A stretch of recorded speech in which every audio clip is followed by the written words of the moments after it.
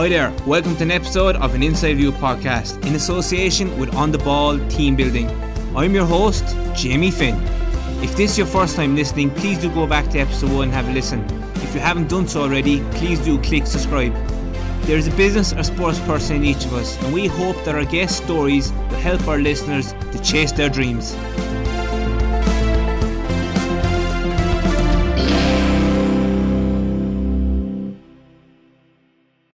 Welcome to another episode of an Inside View podcast with On The Ball Team Building. This week is episode 6 of series 4, and we are delighted to be joined by another exciting guest. Before we get to that, I'd like to give a special mention to Sport Endorse, who have come on board as sponsors for this series. They're an online sports sponsorship platform that connects athletes with companies all around the world. The Irish-owned online marketplace has over 4,000 athletes. For more information, be sure to check out the link in the show notes. Also, a special mention to the Shire Bar and Cafe in Clarny, who are also supporting the podcast for this series. On episode 6 of series 4, I'm delighted to be joined by former Leitrim hurler and current Thomas Davis star Zach Mouradi. The Kurdish-born All-Ireland winning hurler was born in a refugee camp in Iraq before immigrating to Ireland at the age of 11. Zach's interest in hurling helped him integrate into life in Ireland.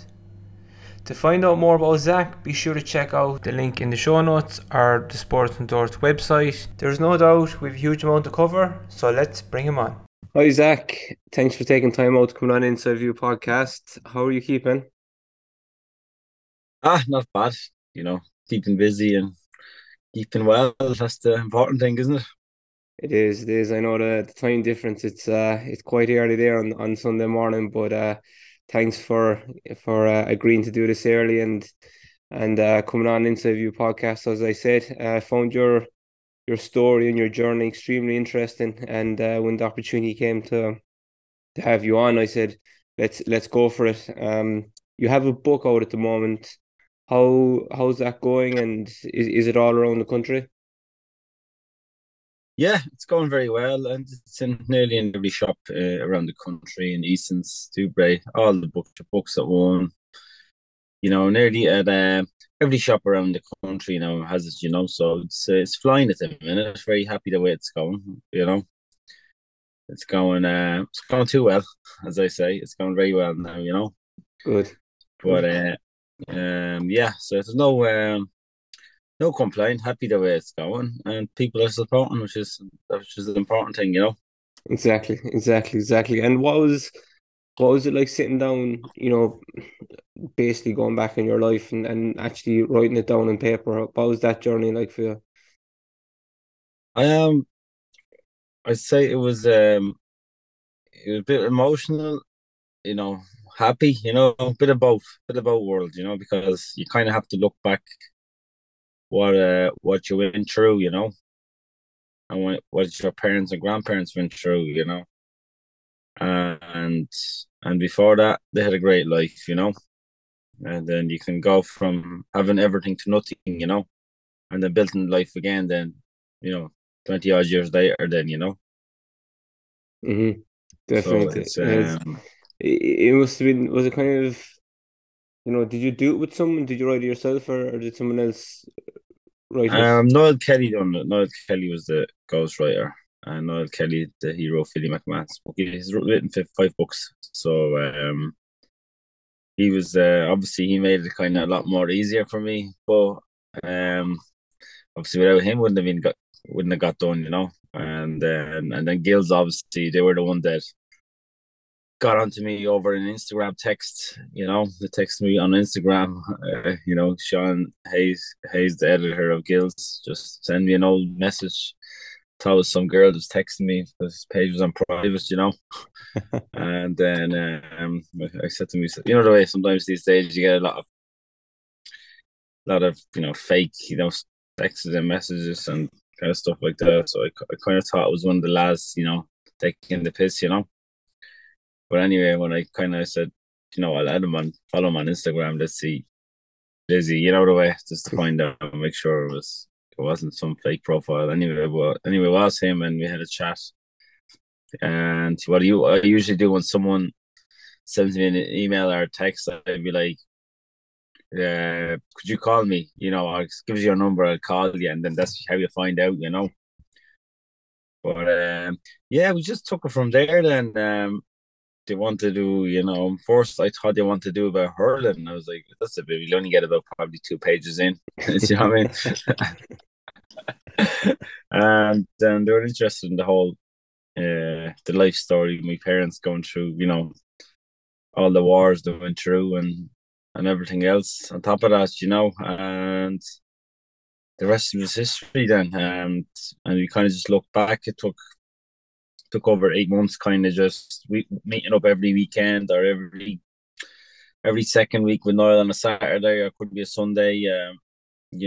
Could be sometimes during the week. We met up, and then he came up with questions, and then I had to do a little bit more of my own research. But look, he would kind of my dad had a diary done over the past 30, 40 years. He had a diary done. We still have the diary at home, a little book there, that he just written everything down that happened over the 40 years. Nearly 40-year old now at this stage. Yeah, 40, 1979. Yeah, so it's nearly Oh, 40 odd years old. And it kind of made it easier for me then to turn into the whole book, because I had the exact date when the war started, where they went, and such and such. And then obviously my mom kind of, when I given the dates, my mom kind of remembered everything as well, which was interesting. It made it easier for me.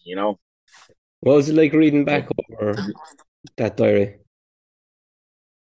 where it's in Kurdish, so I had to get it kind of translated into, when my brother was kind of translated into English for me. And then the places they were where they went to, where they had to go, where they fled, kind of some of the stuff they went through, I didn't even know. Before we delve into, the war and your family upbringing, your own upbringing, let's just kind of bring it to the present. And I found it quite interesting how you actually got your name Zach. That's not your birth name. What's it? Do you want to give us an insight into that? Yeah, so my real name is Zimnakov. A lot of people couldn't really pronounce it properly, so it was called Smako or Snako or Zachary, or all sorts of kind of names. But when I moved to, well, I was in Leitrim, they used to call me Samako. So it should be Zimnako. And then in Dublin, it's kind of, when I started, what I call Con DC, rest in peace. So he said, okay, I can't pronounce your name.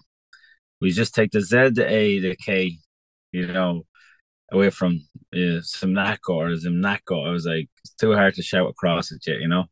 I was like, grand, yeah. Once you take the, you go Zachary or Zach. I was like, okay, Zach is grand. Zachary's Kurdish as well. And Zach's fine. So sometimes they call me Zaki anyway. Some Kurdish people, Zaki or Zema, or so we said we go for Zach anyway, and then after that, then everybody just started calling me Zach. Then. A lot of people would have heard you on the Late Late or the Tommy Tiernan show at different stages. Do you want to just give us a brief insight into where you grew up, how you ended up there, and just I think it's actually important as well, just to set the scene, the situation, and political situation in Kurdistan, if I'm pronouncing that right. Yeah. Yeah. So my parents would have lived in a place called Kermanshah province in Iran, in Kurdistan of Iran. And when Iraq occupied Iran, they occupied the first Kurdistan part, because we were closer to the border to Iraq, obviously. And at that time, Iraq had kind of full control of Kurdistan of Iraq that time and the Iranians had a full control of Kurdistan of Iran. And then obviously after 1991, when the big revolutionary Kurdish revolutionary Peshmergas rose up, 1990 or 1992. I even remember this famous Kurdish singer. His name is Shavan Parvur, and it must be over 300,000 people on the streets with their guns and their and he's tuning out the rebel songs, about Kurdish Peshmergas.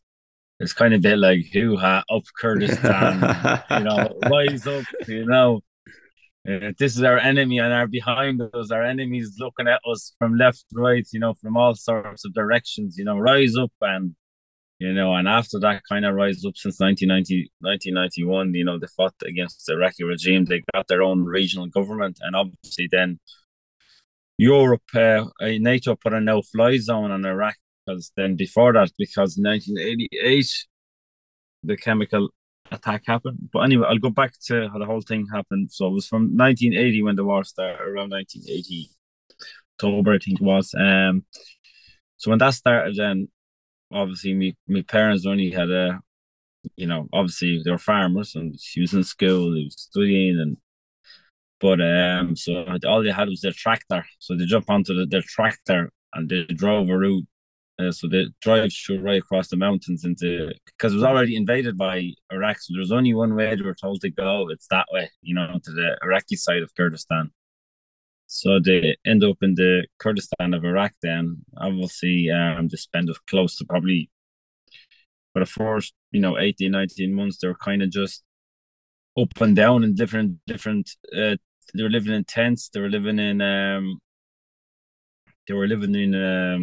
going from tents to so 9 months there, 3 months there, 4 months. They were kind of just getting moved around because this was at the height of the war, when it was at full tilt, two countries going at it, and so then that time, obviously, a lot of people, my parents would have knew a lot of people that would have died in that war as well, just innocent civilians as well, and even my grandmother she was hurt from one of the attacks, when a rocket kind of, from the obviously F-16 plane or whatever it was at that time, when it kind of blew up one of the tents, obviously then my grandparents were living closer to that tent as well, and whatever they kind of the thing off the plane from the rockets. So would it be like debris from whatever it is? Yeah. So that kind of paralyzed my grandmother's whole arm for the rest of her life. She was in a little cast thing, for the rest of her life, because of that as well. And then they were so there's about, at that time, at the height, it would have been about 50,000 Kurdish people kind of moved out of that Kermanshah province. And there's about 13, I think at that time it was 20,000, then it was 13,000 people. They're all brought by the Iraqi army in a back of army trucks. They're all brought up to the place called, created as the name Al-Tash camp, and they brought them to Al-Tash camp. It was in Ramadi, city of Ramadi. You probably heard of it with all the wars when the Americans trying to invade it. It was a Saddam Hussein stronghold, but they put my family in the middle of nowhere there. And at that time when they put them in, they were in tents, and there was cages around the whole tents, so around the whole 13,000 people, so they were controlled, and so obviously over the years it took, to pull down the barriers, the cages, and they were able to move around a little bit more freely, So they ended up there from 80, from close to around 19, from the 80s to from around 1981 to around 1988. Then obviously we had relations over in Kurdistan of Iraq, a place called Zarayan. And obviously we had a lot of family relations that were kind of as well, they were caught up in the middle of the war as well, But then my parents were like, there was some stage they wanted to go back as well, because you're living in the middle of nowhere and there's a lack of food and everything else on top of that, And so they moved back, and this was still the war was going on, And obviously they snuck out the refugee camp. Then from 86, they went back into the Kurdistan of Iraq. So they went back there for 2 years in the middle of the war, and they got a house over there, obviously by the government or whatever they were, because they were still a refugee. So, and obviously they had relations fighting in the war as well. Um, so then when the war, this was when they were there. Then the Halabja attack happened. The chemical attack happened. And they were not there. I think it was 20 minutes away from there from Halabja. And so that 5,000 people, 6,000 people died that day. They can't get the exact number, but they reckon about 6,000, and then probably another 10,000 or suffering from the chemical attack injuries. And even that time, my mother said, when that happened, they put up about 30 people from Halabja that night. We were running away from it. They put them up in their house over there for a couple of days. And then this was still in the middle of the war. So at night, they'll sleep in the house. And during the day, they used to go up the mountains. And they used to do that constantly for 2 years. When that war was going on. Because the reason for that was because because the Iraqi army could, because it was a lot easier for back then for helicopters and planes when they're flying. It was a lot. It wasn't. It's not like the way that they have the technology now. They have a drone with a camera, can see your every movement. But back then it was different. So they'll only kind of bomb it during the day where they can see. And helicopters and stuff. The Iraqi armies would only kind of go into areas during the day than the night. It was a lot more dangerous for them to go into areas during. Especially this when the chemical attack happened. And then the Kurdish revolution, the Peshmerga fighters were fighting against the Iraqi regime. There was all this kind of mixture of fighting and stuff was going on. And obviously, where my parents lived, and it was kind of, they were in the right kind of, they were in the middle of it at that time as well. And even my parents had kids and stuff like that as well, a lot of kids. And so then when the war stopped in '88, then so the Iraqi army obviously then took, because there was a peace deal done between Iraq and Iran, and then that the Iranian will pull back, and then so it was a very very messy war. It was very messy. So anybody could have get caught up in it. And then the Iraqi army came and they picked up the 200 people of my family back in the army truck back to the refugee camp where they started again. And then they were back to the refugee camp then again. We lived there till 2002. And then obviously then I was born in 1991 when the Gulf War started then as well. The America and NATO then start bombing the shite of Iraq then for 38 days, 38 nights. And I was kind of just right. The night I was born, America started bombing the fuck out of Iraq then. And then my mother said it was everywhere said it was the worst, it was the worst night that I was born, it wasn't a happy, because at that time then I was born and when Iraq were buying, everybody flee outside, moving into the kind of just the middle of nowhere, Were you born were you born in the refugee camp? In the refugee camp, yeah. Yeah, or was there a hospital, or was there a hospital in there? No, every one of our families were born at home. So there's no hospitals, no nurses, no doctors. It was just like if their friends gave a hand, let's put it that way. Did your mother ever fear that you might develop some issues because you weren't born in a hospital and you were born in that environment? Oh no, I actually never asked. She'd be slagging now sometimes, my brothers and sisters and people are be there like, they'll go for a checkup every 2 months, every kind of just carry on. There's none of that, when I was born or any of my family. There was 12,000 people were there. A lot of them, I'm sure a couple of thousand were born and that kids like me, and it was the same thing, but there was no hospital, no nothing. Everywhere. You were just born at home, and that was it. And your friend and family or your friends would give a hand, and that was it, And can you remember what life was? Can you remember what life was like growing up in there? It's life is it's completely different now. If you're trying to compare it to Ireland, there's completely different. People actually everybody lived in fear in Iraq, obviously because of Saddam. He just turned to a dictator, and he just kind of controlled the whole country with an iron fist, and nobody could say one bad word about him, or you're probably never seen again, or your whole family be in prison. And that's what it was like. People who were lived in a fearful life, even in school or anywhere on the nobody nobody dared to say a word about Saddam. And it was a dictatorship country.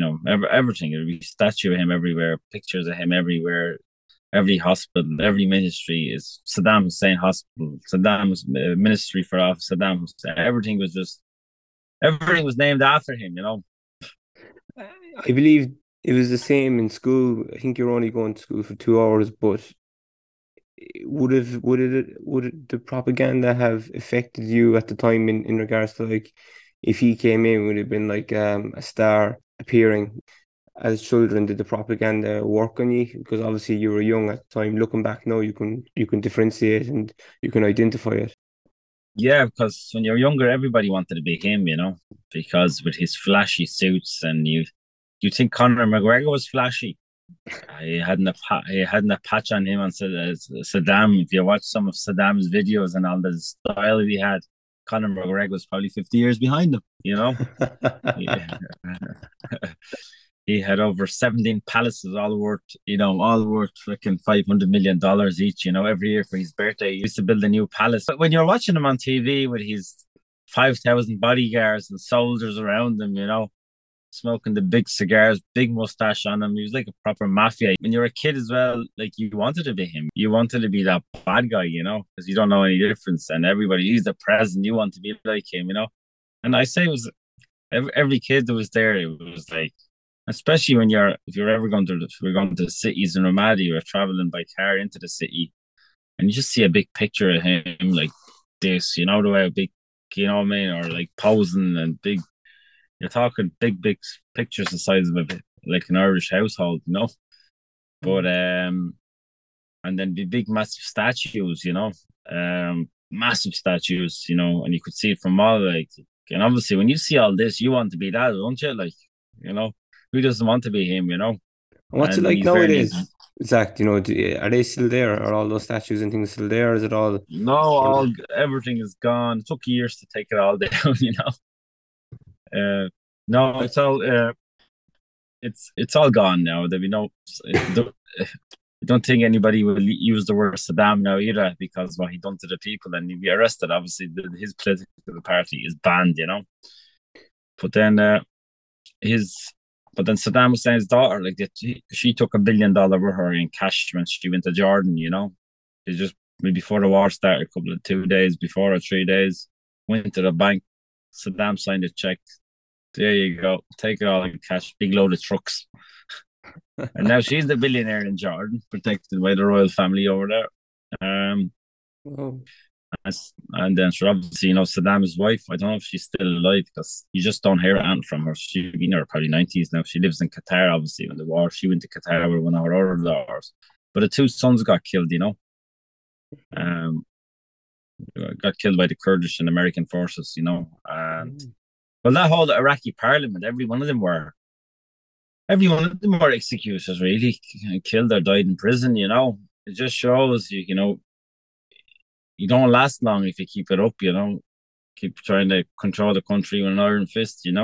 definitely, It just definitely. doesn't, like, you might get away for 30 years or 40. You won't last too long. People say, oh, well, Castro, well, he lasted but I'm like, well, he didn't go kill 5,000 people in one day. He didn't go execute people in the middle of the street. He didn't go put hanging people every day when the prisons were full. He didn't do that, obviously.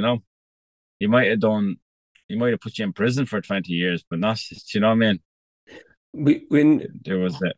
when you But were then growing up, sorry, what were you going to say, Zach? but then obviously Iraq has changed since 2003. Where the Kurds have got a lot more power. So the president of Iraq will always be a Kurd. And then the prime minister is a Shia.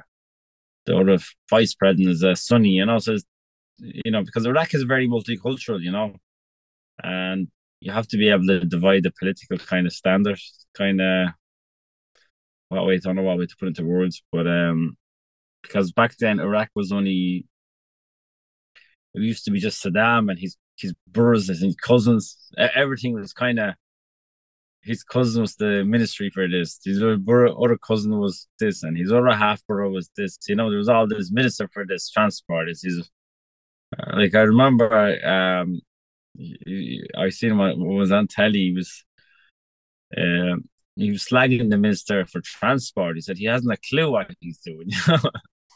And even it was when his own relation, he said, when he took power around close to 78, so it was 79, yeah, 78, 79, where he took power. And he had his first AGM, as I call it, with the Iraqi, his own political party, sat down with a big cigar. The secret was that the head of the police kind of just calls out names of people, and he said, these people are the enemy of the political parties. And he's just there name calling, and the video is actually on YouTube, you know, you could see it, and everybody's shivering. Oh, I hope he doesn't call out my name. There was a 30, 40 lads were called out, and he got the people in the parliament to shoot them, and they were never seen again. And then after that, and that was on Iraqi TV, kind of live at that time, and they kind of just showing the Iraqi people, you cross me, that's what will happen to you. I don't care if you're my friend or not. But he killed his own two son-in-laws as well. I believe the effect of him came to your own door as well at one stage. Yeah, well, that's it. Obviously, my dad done, you know, a year and a bit in prison as well in Abu Ghraib. It's like nearly everyone in Iraq kind of suffered under him, you know. And at the same time as well, like, you have to look back as well. How did he become so powerful? Before I get any further, actually, Zach, I'd like to just bring you back to that time when your father was in prison. You know, obviously he was one of the 150 who left their jobs because obviously they weren't getting the money. Can you remember visiting him, and do you think you've any after effects of visiting him now, looking back? Yeah, obviously every time, obviously when you're younger, you're only about 10, you know. Obviously it's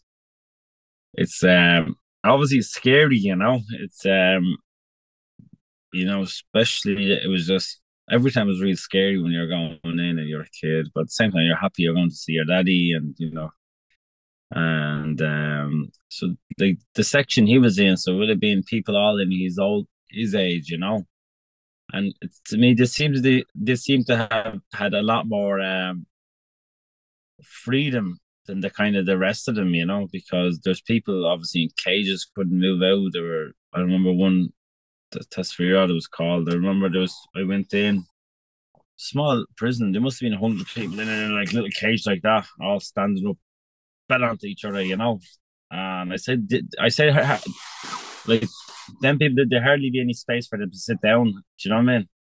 Never mind, you know, the prison was in bits. You could see blood and everything all over the walls. And or then when I went in, my dad's like, there kind of was like a little bit of luxury with them, a bunk bed, you know. And there's three of them sitting down drinking tea, and they were in the yard, kind of, you know, and everybody else were in the cages, you know. So it was kind of, but obviously they would have been treated a lot more differently. They weren't criminals, you know. Even we have pictures of him in the prison, with all the lads that are sitting down. I actually have a picture in the book, you know, and they're sitting down, and the prison officer, the police, they're sitting with them and drinking a cup of tea, you know, and they're just sitting down there. Some of them are smoking, and you know, so they were treated a bit more different. They were there for different reasons than the rest of the probably people were there, you know. But you could have ended up in prison. Anybody could have ended up in prison there. I say if you were a young lad, you would have been treated a lot more differently, you know, you would have been better around the place.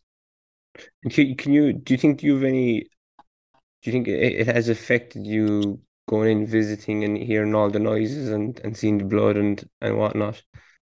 At that time, you know, when you're younger as well, you're like, oh, it's scary, you know. It's like, remember you be going to your friends, your families and your brothers and relations become, we get a little mini bus and you get down and visit and bring food and stuff for them as well, you know. Probably be I'd be a strong person, you know. I try to not to look back too much, you know. Mm-hmm. But I could understand what it's like if someone had one of their relation or their father or parents in prison. You kind of, but sometimes like I'm trying to, because the problem was over there was a dictatorship he was living in, and he ended up in prison for no reason, and they eventually got the pardon. They were all let go, you know. They were meant to be in there for a long time, so they only spent like So he would have been in and out of prison as well, like, 3 months out and back in again, 6 months out, in and out again, and they're back in again. Do you get me? So it was What kind of, and what was that and like as a child? the, Him been home for a while, then gone again, and anticipating when he'd be back. Do oh, you think?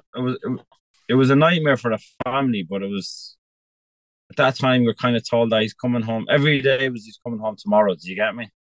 But how do That's what you're told. you know what I mean? Do you think that affected you? Older now, looking back, do you think you've some signs of you do something but it's dated back to that constant anticipation for your father to be coming home. Do you think like do you deal with do you have anxiety or dealing with certain situations, but it's because of that moment in your childhood? I don't know because I just don't be trying not to think about it. Like when you look back, it was scary. And because it was over there, it was like he's coming home tomorrow. He's coming. Like obviously when he came home, then like, geez, I mean, thousands of people came for visits. Because we still have the videos at home. An old big tape, and big tapes. They were treated differently. Like when I look at him, he was very clean shaven and was very clean, and they were different because the reason they were in there as well because there was two. They were working for two oil company. I mean, an oil company, two different engineering firms. They were in Mhm. charge of it, obviously. And one of them took the other one to court, and whoever lost ended up in prison. Oh my So my gosh. dad was just in the wrong one. He had no say. He was only oil driver, obviously, and this was when the sanction Iraq needed money, and they were trying to, fund the military, and Iraq had a 1 million military, so they were trying to, try to get money, much as money as they could off the oil and smuggling and stuff like that as well. Let's But let, let's before I sorry for interrupting there. Just before we just run out of time, I'd like to kind of delve into how you ended up in Ireland because I know your brother was with the United Nations, but how did he get a job with the United Nations when you would have been in the refugee camp? well, he just got a job because he was able to speak English fluent, good English, very good English and Arabic and Farsi. So he was able to speak languages fluent. I Kurdish, so that's foreign, yeah. So then a relation of ours used to work there, and he used to be very well as he was book English. He used to speak English dictionary. See what happened over there because the UN and the Red Cross and so on were kind of looking after the refugee camp. They were looking after the refugee camp, and so you go for interviews. Like we actually should have been in Ireland around 2000 because my dad was in prison and delayed and delayed. When he got out, then we were able to come. Then we got 3 more weeks notice of drug down. So we came here as most Kurdish people came here as a political program refugee. When you landed in Ireland, what was it like? Must have been a shock to the system. No English, extreme cold. Yeah, it was. It was really, yeah, it was really cold, and that was the 1st of July, so it's the summer here, because when we were leaving, it was probably 40 degrees. So it's different types of weather, and when you come over here, it was really, really cold. The cold was going through my bones. I never felt anything like it. Shivering. Ireland was, obviously looked gorgeous. Everything seemed peaceful. And why Leitrim, Zach? Was it just you were allocated Leitrim, or what Oh, we was were it? allocated to Leitrim, yeah, yeah. And I think sometimes down the countryside is a probably a great place to kind of start life as well. Because in the cities, I think the cities are probably the wrong place to be relocated to because the city's busy. People are busy, don't have time to be doing anything. Do you get me? Helping now around because I notice what it's like in the cities. You're always at work, you're rushing home, do you know what I mean? So it says for refugees, probably the countryside is probably the best place to go to start off life, and then after that, go wherever you want. So the But 11 of you would have came over, 12 of you. So 8 brothers, 13 of us, 13. 13. So were you in like what was the setup? Were you in a 3 bedroom house or what was or a 4 bedroom house in Leitrim? And how do you end up in Dublin then? We were in, I think it was a 5 bedroom house. Was that? See, most of us were lads, so we were able to go into bunk beds. So it was. was grand. It was big enough house. Most country houses are big anyway. So it was a big house, big garden, plays football, and How did GA come into your life? well, that was it. Then like it was kind of just soccer, kind of play. I played soccer down in the refugee camp, and then GA just kind of just started in primary school. Then Gaelic and hurling within a month.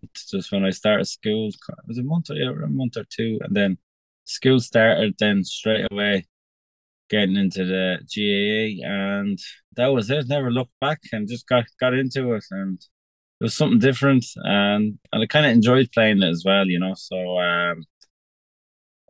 it was different and it was enjoyable, and I'd see most of the kids that were talking about sports. It was always Gaelic mostly, and then hurling, and then soccer and basketball. Then I played all sports, so it's good to play all sports when you're a kid. Try everything. Because you've nothing to lose. And And you'd then always take aspects of it for later on in life as well. You never know who you might meet, or you're moving your body different ways in hurling than you would in rugby, for example, or running, whatever the case may be. Come here, how did you end up in Dublin and in Tala? how we ended up here was because there was a lot of the brothers were getting a bit older, and one of them got a job here, and then the other one, because we knew Kurdish people that were here as well, so in Dublin as well, so it was a lot easier as well. And because we were after from going from speaking no English then to now, and the English picked up, and same with all the other brothers, their English picked up. The time when we came over, there was only one brother spoke English, and the rest just kind of picked it up. And when we were in Leitrim, and life kind of just began in Leitrim, and probably finish off, and you wouldn't know where to finish off, but could finish off in Dublin, I could finish off in Leitrim. So my dad wanted to keep all the family together because he didn't really got the same chance when he was younger, because through the wars and all that. Same with my mom, all their sisters and families ended up all different part of the world, because of the war, and they want to just keep the family together, stick together, and then we all came to Dublin together, and then we're all still together except one brother is in Sweden, and we all live in Tala. You were the Leitrim hurler, but you were living in Dublin. How did that happen? Well, I used to, because through the friends I met over in Leitrim over the years, I used to still get down there, and my friends, Alan Duffy and like, a few lads were used to Dara, Paddy. There was a few lads who were playing hurling. They still play, but I used to still get down there and stay in their houses.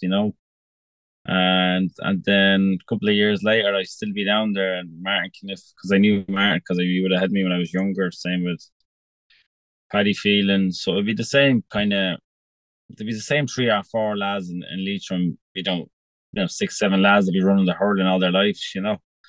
And they asked me would I give it a go, and then at that time I think it was around 19 or 20 at that time.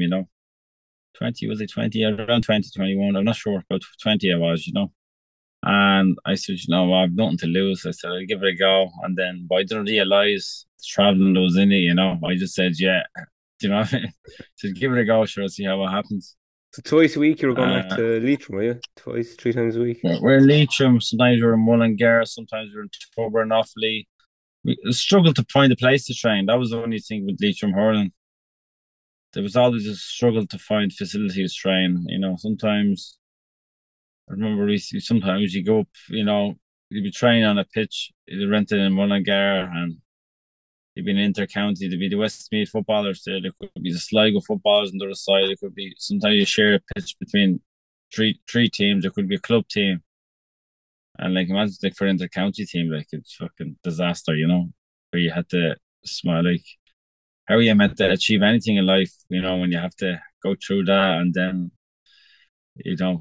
Yeah, but when on that point, Zach, so you saw that side of things with a county like Leitrim, but you would have grown up with guys who would have been on the Dublin squad. So you yeah. got to see both aspects as such. From what you've seen, how can that gap be improved? I would never say I won't say the gap will be completely gone, but how can that gap be improved? Because it just seems to be getting wider and wider, and counties like Leitrim, Sligo, whatever the case may be, it's hard to keep up with the likes of Dublin, Limerick. I I think because of facilities is very important. I know people tell you money is not going to win you anything. Of course, money is going to make you success, but not everybody is going to win out of 32, 34 count, 32 to, and then we can include New York and all them 34 counties, right? 35, right? Um, like not every like money can put a structure together for you. You're in Dubai, okay? Mm-hmm. Example, you're living in Dubai, right? Dubai was a desert, right? And look at Dubai. What made Dubai the place it is now? Money, yeah. Money. That's a good point, actually. Yeah. What made Crow Park the facility it has? Money. Money. Yeah. You know, it's anything we wear, it's money. Anything we eat, it costs money. Anything we drive, the minute we leave our house, you pay money. The minute you walk on that road, you're paying tax on it. Do you know what I mean?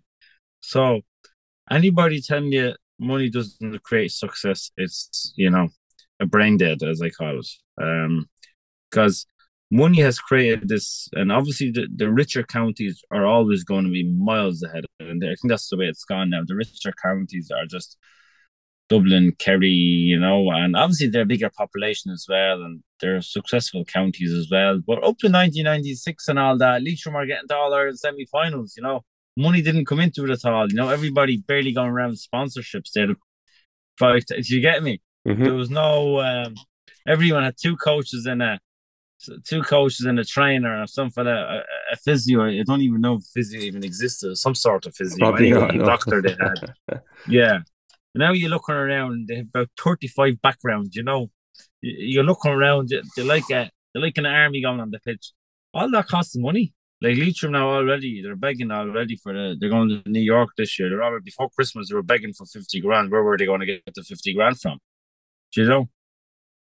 Like, you're never going to hear, like Leitrim, imagine they're going to actually play a championship match and they're looking for 50 grand because they have no money.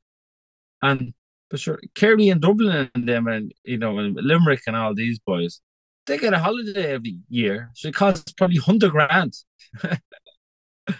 So I remember a friend of mine was he's on the Dublin team. I won't mention his name, and he said, "Jesus, we went away with Dublin there. They brought 80 of us away with their families and all. Everything was paid for. Imagine bringing 80 people, the money it cost.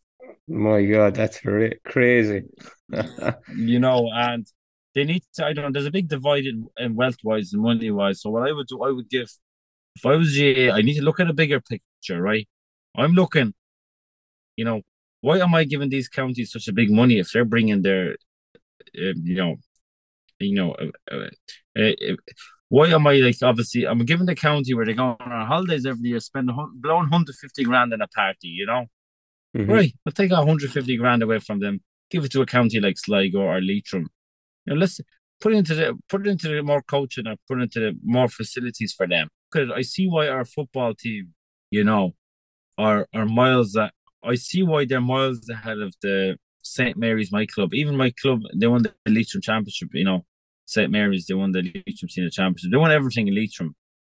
But they might win everything in Leitrim, but when they go outside Leitrim, they don't. I tell you why. The reason for that is because they don't have that opportunity we have in our clubhouse. We have a gym, we have an Astro, we have floodlights, you name it. We can train all year round. And most Dublin GA clubs train all year round.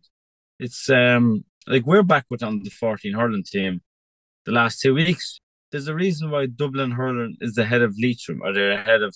There's a reason why. Example, I give football as it. There's a reason why our club under 14 football team is miles ahead of a club in Leitrim under 14 football because they start early training. They start in January. In Leitrim, they've nowhere to train. They might get a small little sports hall kicking the ball inside the sport. They start training in March, because they haven't got the Astro facilities. I think they have I don't, no, there isn't even an Astro in Leitrim. They have some soccer Astro they use, for that training session there. But sure, they're never going to be they might win a Oz, they'll get there, they get to a league final and they might win something small. They're never gonna get to the unless, as I said it before, they need to build Astros or they need to build something like Abbottstown in Dublin they have. Was the opportunity ever there for you to play with Dublin?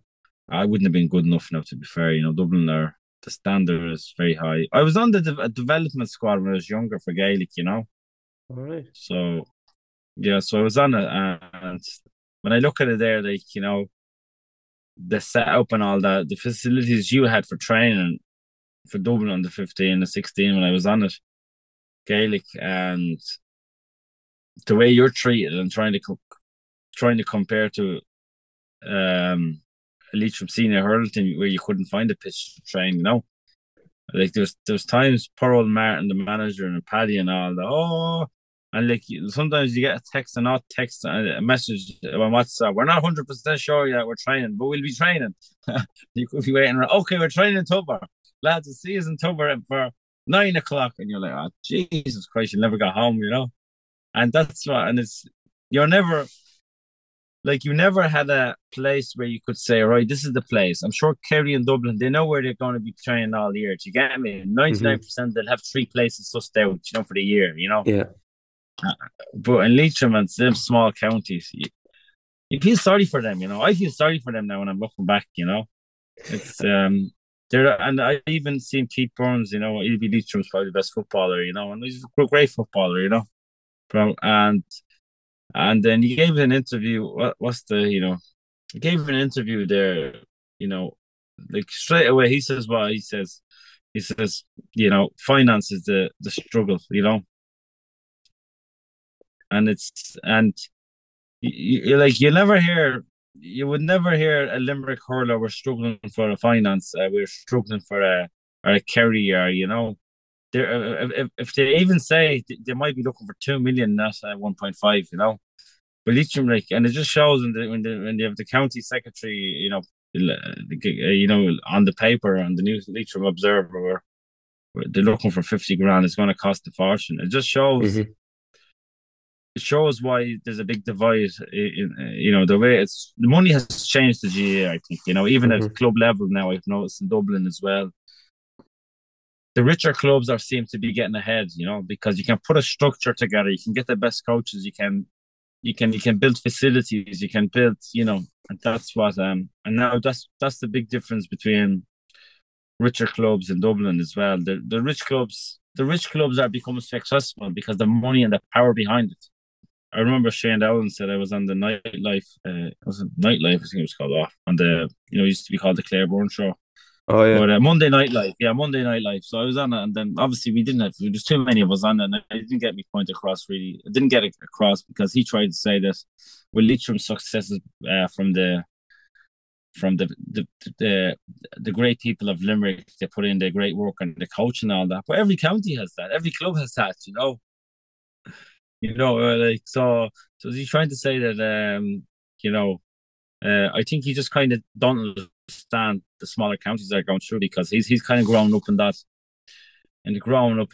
kind of bubble, and he's played with successful club in the Persia, winning championship, senior championship year after year. So he doesn't really know what So he's obviously when you win and all, a lot of money comes in then obviously as well.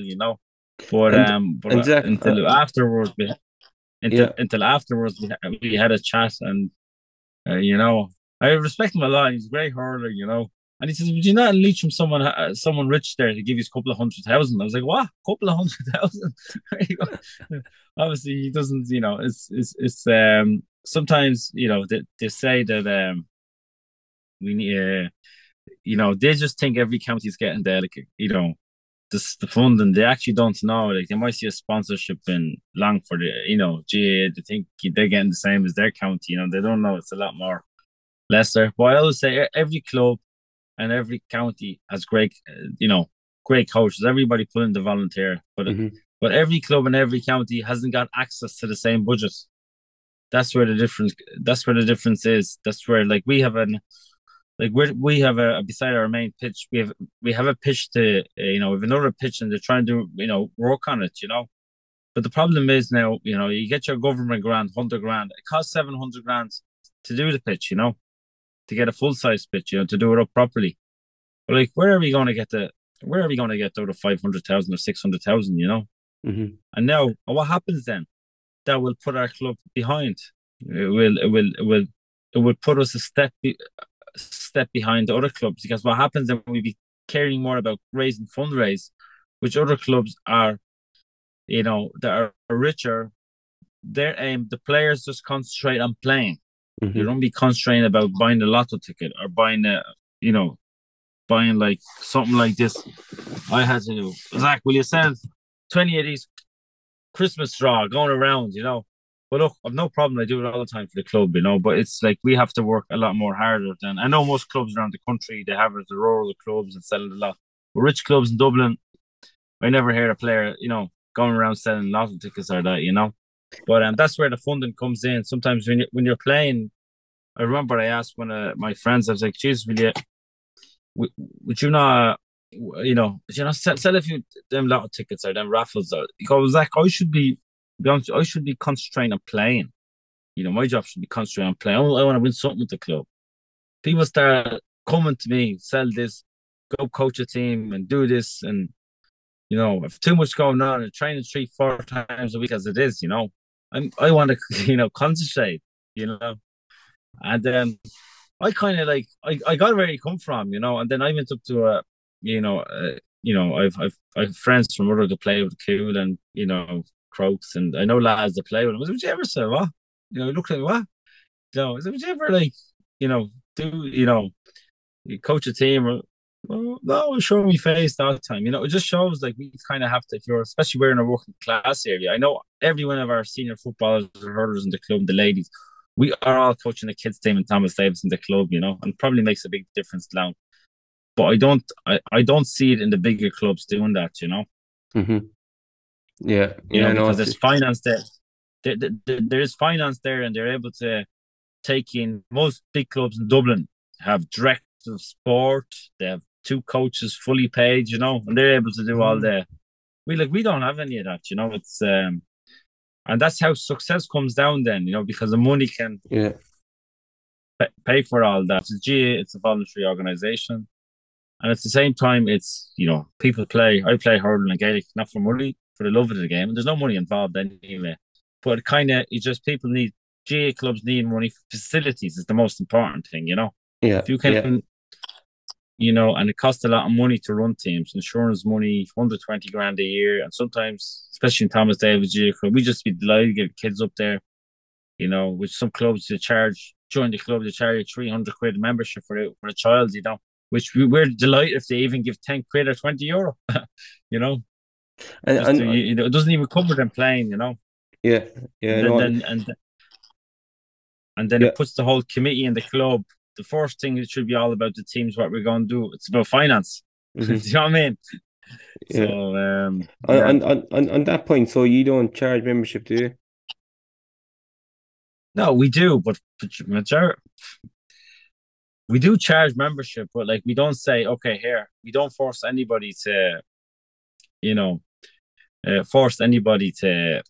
to pay. I remember the lad I was out with before Christmas for a drink, and he says, "Oh, jeez," he says, "when you join that club, if you're bringing a young fellow up, if you bring your young fellow up, your father and mother have to." He said, "If I was 10 years of age, I join. My mother and father have to join as well, and cost nearly 500 quid." Wow. Well, this is the richer areas in Dublin, and you probably know who I'm talking about. Jeez. And I was like, "What? 500 quid?" And then I'm like, I wonder your senior hurling team has a 1 million quid in their bank account, So there is, there's difference. And I were like, if we got off 20 lads in Thomas Davis GA club, we'd be doing well off 20 young fellas, Yeah, yeah. But then lucky we have a great facility, and in Thomas Davis GA club, through the years, people have put a lot of funding. People sell a lot of tickets, and the great people in Thomas Davis, Jacob and Tyler have put in. They've come together, and they're always willing to give a few quid and just to keep it going. And it's and the club is going in the right direction at the minute, So good. And Zach, on that point, I'd like to, because I know there's a story before about you getting the Irish passport. You have it now, don't you? I have, yeah. Yeah, but there was an issue when you're flying back from the UK. Everyone obviously was going through the one lane, and you had to go through the other lane, and there was a delay for 2 hours. What was the process like? Was that the moment you realised, look, I need to get the Irish passport, and what was the process involved in getting it? like it's one my own fault as well. Like kind of, I never when we parents applied around 2010, 11. You know, I think was the time they were able to apply, and they applied, and I was kind of over 18, so I had to apply on my own. And you know, you get a bleeding about 20 pages to fill in, and you know, you're young fella, you're like, jeez, you know, the effort of that, you know, and you kind of just, I just kind of never bothered really, you know. I left it too late because I wouldn't be really I'd be afraid of traveling, you know. I fucking hate traveling, you know, and it's I'm terrified of flying. I don't know, I'm afraid I don't know what it is. I'm just terrified. I'd rather be in a car all day, you know. So I never thought I needed it until I started going over for hurling matches down to Birmingham and all that, going over to Lancashire, and that was when we came back. I was held. I was like, oh, none EU. I was like, oh, I'm traveling back. I'm in none EU. So I was queuing up for about 2 hours. I was like, oh, here, I need to get my act together and start applying. And I got stuck in then, and then with the COVID and everything else before, and it took a while. Then, obviously, then because they had no birth cert as well, and they kept sending paperwork back, questions, blah blah blah. Do you get me? So there was so it made it a lot harder then, you know. Have you ever received, hatred or negativity on the pitch? Not much, probably once or twice. It wouldn't really bother me really, you know.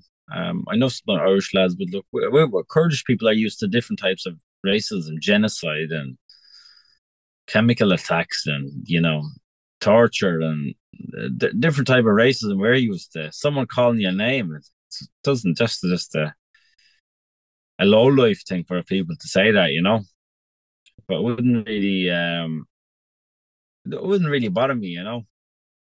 Mm-hmm. It wouldn't really. It just it does and it doesn't. You get me? But it wouldn't because you know it happens. Look, there's racism everywhere in the world. You know, everyone isn't perfect. You know, Mm-hmm. and Yeah. every refugee isn't perfect. Every immigrant, every Irish people isn't perfect. You're living in Dubai. Every Irish person isn't perfect over there either. You know, and we're not all perfect either. You know, Just we're all. yeah, yeah. Another quick one there, Zach. You see a lot of refugees coming into Ireland now. What would if you've met them or if you do meet them, what advice would you give to them, to integrate into the country? What advice is my advice is like, you know, it depends where they're from, you know, because it depends where they're from. Sometimes if you're coming from Syria, it depends because um like sometimes it depends where they come from, because if they're from Ukraine, they kind of know the European style. Do you get me? Because they're closer to Europe. They're in Europe, really, you know. But if they come from Middle East, it depends. You know, if they're Muslim, sometimes I don't know. Like if they're Muslim, I'll say to them, put religion aside. You know, respect the law of this country, the way the rules are, and this is the way it is. You know, and you cannot bring the rules of law of your country to here because there's different rules of law here. So let your kids be the same as the Irish kids. You know, let them be the way what they want to be. Don't be trying to make them live like the way they lived at home, because it's a completely different culture, you know. In Ukrainian, they will integrate a lot more quicker because they're European. They have the similar lifestyles, you know. You live in the Middle East there. It's a different lifestyle there. The people that live there are from there. Mm-hmm. And obviously you're there, you know, in the Emirates is a different world up there, you know. Everybody's a millionaire there from there, you know. Everybody's well off. They live in luxury life, but like they're not going to move over here anyway. But yeah, so there's different cultures, and I think what sometimes yeah, I think Ukrainians and all that would integrate a lot more quicker than a family from the Middle East, usually, because unless the reason for that is because their culture and everything's completely different, you know. Mm-hmm. And sometimes, and it's nothing got to do with culture. It depends how religious the people are, you know. Mm-hmm. I think religion in general is you know, a little bit of a problem in this world, you know. It's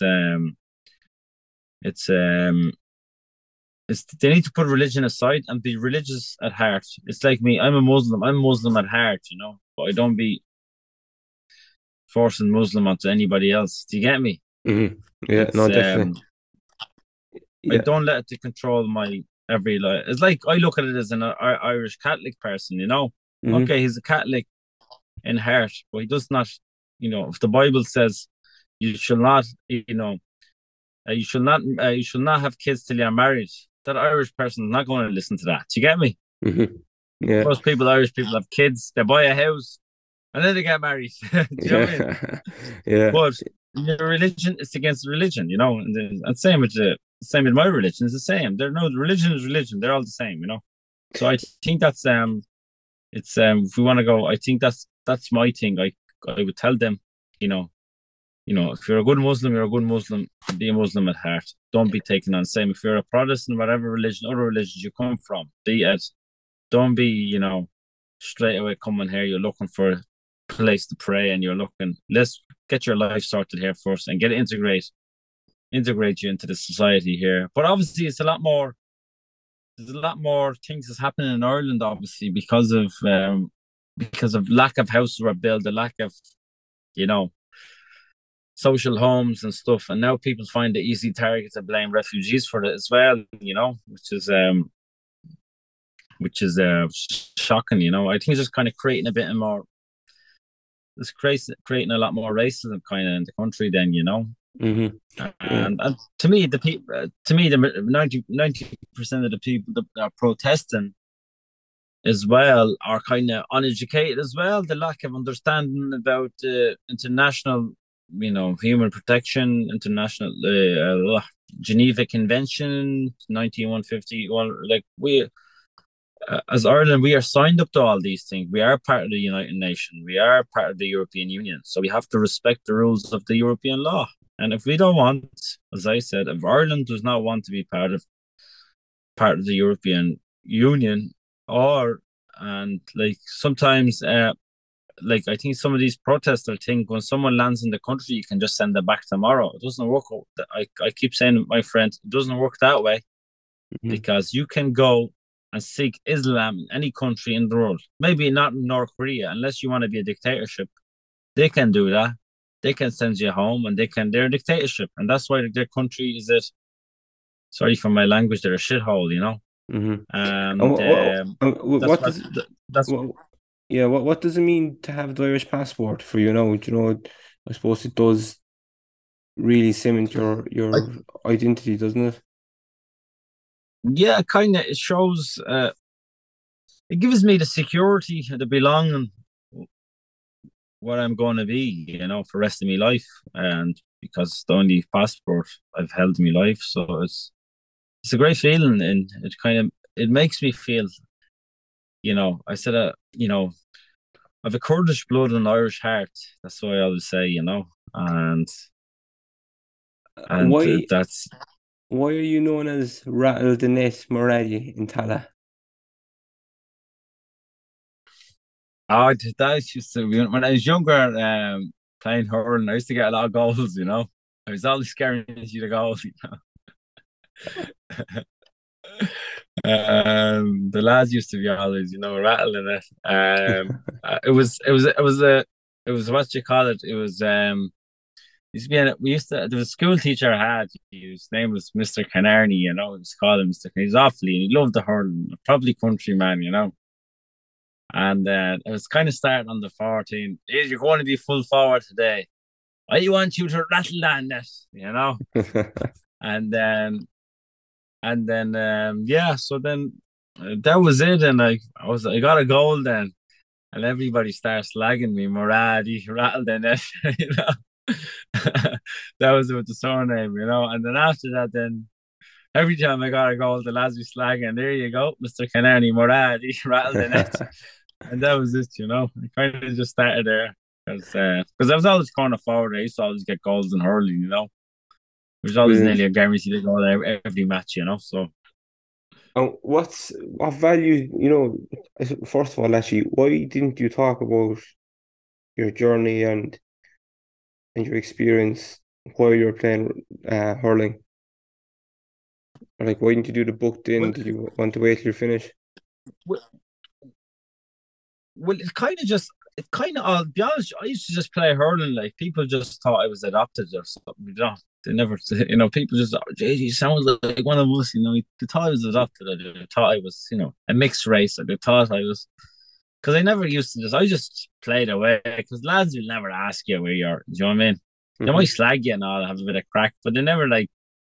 No, and there was just kind of just all started in 2000 and was this around 16 and that.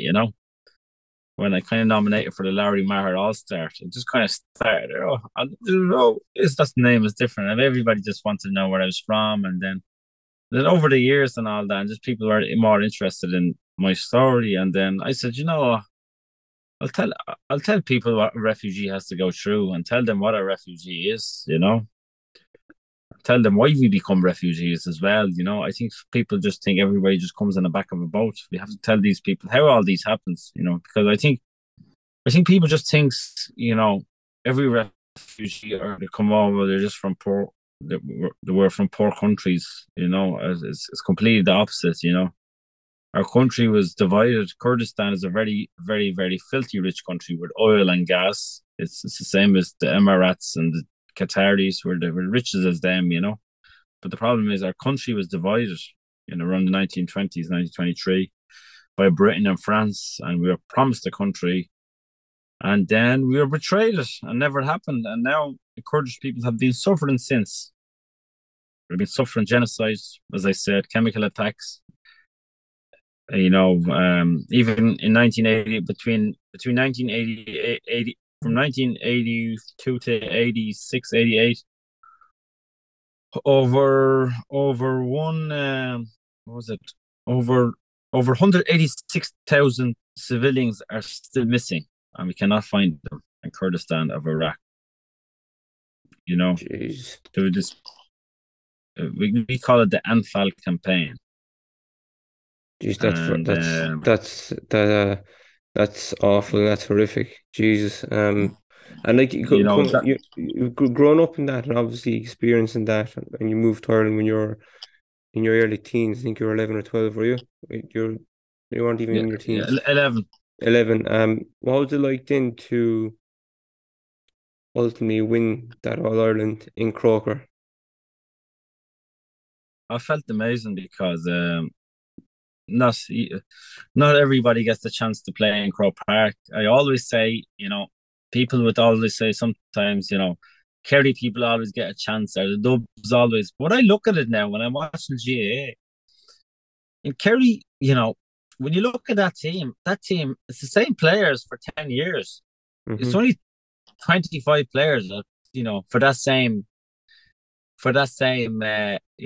So for the next 10 years, actually, an adult level, I guarantee only about 50 players in Kerry get a chance to play in Croke Park for 10 years. It's mad when you look at it. So people say, oh, geez, it's always Dublin and them. But it's the same players. I'm looking at Dublin footballers. You know, Kieran Kilkenny about 30 now, I think you're 31, yeah, 30, yeah. I'm looking at Dublin footballers or the hurlers. I'm looking at the lads. So when I was 20, it's nearly the same lads. It's between my age. I'm 32 now. So it's the same lads between 30, 28. I'm like, Kieran Kilkenny's still there. So nobody has replaced him. You know, I'm like, Conor Callaghan is there now, 7 or 8 years. So no one has. So he's been Hmm. keeping that. So it's the same 30 players from Dublin for 10 years. So if population of Dublin, a million and a half, whatever it is, hundreds of club, thousands of, you know, Dublin also has a massive playing population. We have over 1,000 kids. But like if you look at a club like our size, probably in the last 10 years, in our club even we have over 2,000 members, right? Club like a massive 96 teams right in the club. I'm looking. There's only probably two lads in our club in the last 10 years have really got a chance to play probably in Croke Park, you know what I mean? Get a chance to play in Croke Park. And same with it's the same lads. Like people think, just Kerry, like even when you look at it, it's not easy. It doesn't matter what county you play with. There's some counties in Leitrim never in Ireland probably get a chance to play in Croke Park once in 4 years or once in 5 years. And same with even Kerry were out of the radar for a couple of years. You know, they Yeah. only got the odd game in Croke Park. You know, and it can happen. You know, it can. But I always look at it. It's you know, It's amazing when you look at it like that playing and Croke Park. what you've achieved What? and playing Croke Park. Yeah, so it's a great feeling. I would say not many people will get a chance, and that's it. Like that was it. We got to play there twice. You Twice know, was it? that's now nearly time. Yeah, and 2017 and 19, and now they haven't played there since. Leitrim footballer haven't played in Croke Park since. Geez, when was that league final? That was a couple of years ago. Now was it 2000? Mm. Could have been 4 years ago, 5 years ago. Division Four, like they haven't been playing there since, you know. And that was before that. It was another 2007, I think, you know. So, Mm-hmm. so you don't. I always say nobody is like you're going to see David Clifford probably playing in Croke Park. It's going to be very hard to take his jersey off and the Clifford Osh. It's the same. So sometimes you can have generation coming and passing by, not getting a chance in Croke Park, you know. And doesn't matter how much of a good footballer I've seen in Dublin, you know, even football. You look at the last 10 years, it's been the same players, Yeah. only five or more new lads, but out of thousands of players in Dublin, you know, it's you know every year you might get one or two lads out of all the clubs in Dublin, you know, all the teams playing, you know. So you're not always guaranteed. Even in Dublin, it's the same lads that will get a chance. So you have to take that opportunity when you get a chance. You know, you know, you should be delighted. You know, and that's why, and that's 100%. the way it should be. I always say you have to fight hard to play in a bigger stadium. It's like soccer. It's like any Yeah. sport. You know, you have to earn your Stripes, as I status say. as your stripes, or earn your, as they say, work hard and pay off. You know. Exactly, exactly. And come here, when you played hurling, looking back now, obviously you're still playing club.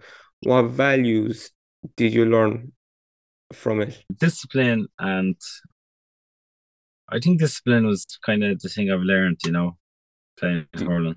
do you have a morning routine, Zach? One morning routine I have is when I wake up out of bed, fix the duvet, the bed, and I always say that the rest of the day will look after itself.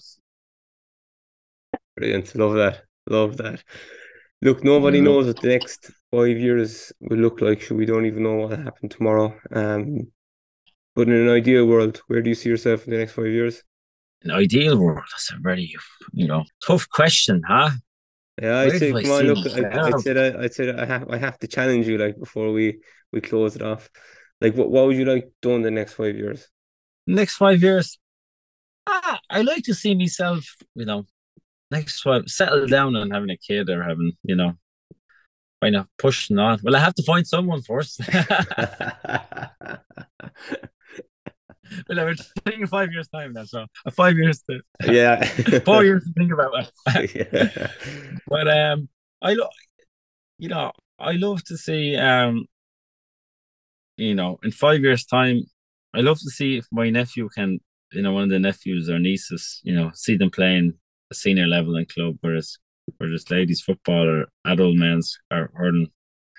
I think that'd be kind of. I think that'd be kind of one of my dreams, to see generation of Moradis. If I'm gone, someone else take over. It's like what I see with the Thomas Davis GA club. When I see generation of friends, the lads I play with, their father, some of them, their father has played in the club, their grandfather. You can see pictures on the wall. I kind of, I kind of want to see that in my family. I wanted to kind of be, down the line. I wanted to be a household name. Amazing. I love that. It's I want to be, if I'm gone, finished playing, I want to see another Moradi. Well, there is. I've nephew and nieces play with the club in Thomas Davis, so um, I like to see that, and I think it will keep up, because there's a lot of nephews and nephew and nieces are coming through. It'd be nice always to see, uh, you know, The someone to tradition, the look name. forward to. It's not even, it'd be. I think in every GA club it has a household name. Every Hmm. GA club, there's always, and I've noticed, like, in our club, there'd be Kirby's that they'd be going on for generations, and then there's O'Donnell's. I think every club. But I want, Yeah. I want the Moradis kind of, because there's Murphys, there's all the other, Farleys, there's this and that, and they go back. I want kind of that with my club, in our club, and going down the line and keep them involved in the club. Brilliant. It's like every club has household names with the same people that are being involved. I want this. This kind of to go on for generations. Brilliant. And what do you think the GA did for you? Did it give you identity and help you settle in to a new country? Yeah, it gave me identity. Obviously, a lot of people don't realize how much friends you make in GAA. And sometimes I know lads be embarrassed sometimes to say it, but it's the reality. Like anybody that's involved in GAA, all their friends they've made is through GAA. And I used to be hanging around with lads that didn't when I was in school, hang around with lads that didn't play sports. And then then when I was playing hurling and Gaelic, a weekends I was with the GAA lads, But as I got older, when I turned about 18, 19, the other lads I was kind of hanging around with because they didn't play sports. It's not my fault. But I end up always kind of hanging around with the lads. But it's the same lads that played GAA. They were the same.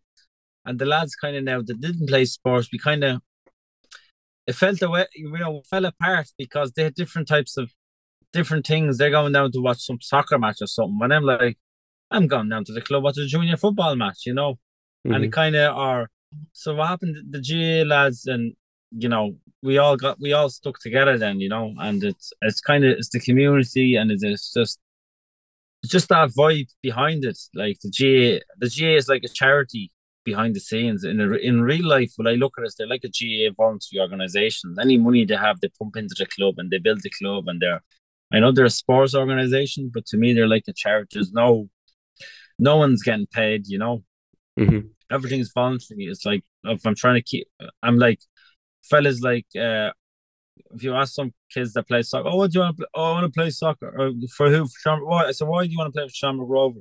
Oh, you get paid well and you get so they're already, when you see a 10-year-old, they already has a bad mentality already. He's like looking to make money playing soccer and they don't realize, not everybody is going to be Robbie Keane or Roy Keane. What are two daily non-negotiables? The one thing I do, I look at my diary because I've been so busy in the last, since obviously with the book and everything else, and I do a lot of talks around skills and different things and companies and stuff like that, and I'm always like, because I was trying to work around because I work shift work and I always trying to work around my diary, and I'm like, oh bollocks, I never wrote that down. Sorry for cursing, by the way, for the audience. Yeah, but so I don't forget, because sometimes there's things that was meant to be in the school one day and I forgot all about it and it was all planned and all, and they're waiting for me. And I was in work, and I was like, bollocks, I was asked it. I'm like, I just look at my diary every day, That would be the thing, diary. And then when I wake up, a cup of coffee. Brilliant. Cup of coffee. Coffee has to be done. Look, we'll finish it up there, Zach. We have a huge amount covered. We did a huge amount, and thanks very much for taking time out to come on Inside View podcast, and best luck with everything going forward. All right. Thanks for having me. And thank you again. And we'll chat again. That is all from us on this week's episode. I hope you enjoyed the interview with Zach. Again, if you'd like to know more about Zach, be sure to check out the Sports Indoors website or check out the link in the show notes. We'd ask you to rate, review and tell your friends and family about the podcast, and also do click subscribe if you haven't done so already. It makes a huge difference and we'd really appreciate it. Be sure to follow us on social media as well. We're on all the social media platforms if you haven't done so already. Have a lovely week and be sure to tune in again next week when we have another exciting guest. Till then, stay safe and remember, cred unat féin. Talk to you all soon and thank you all for listening.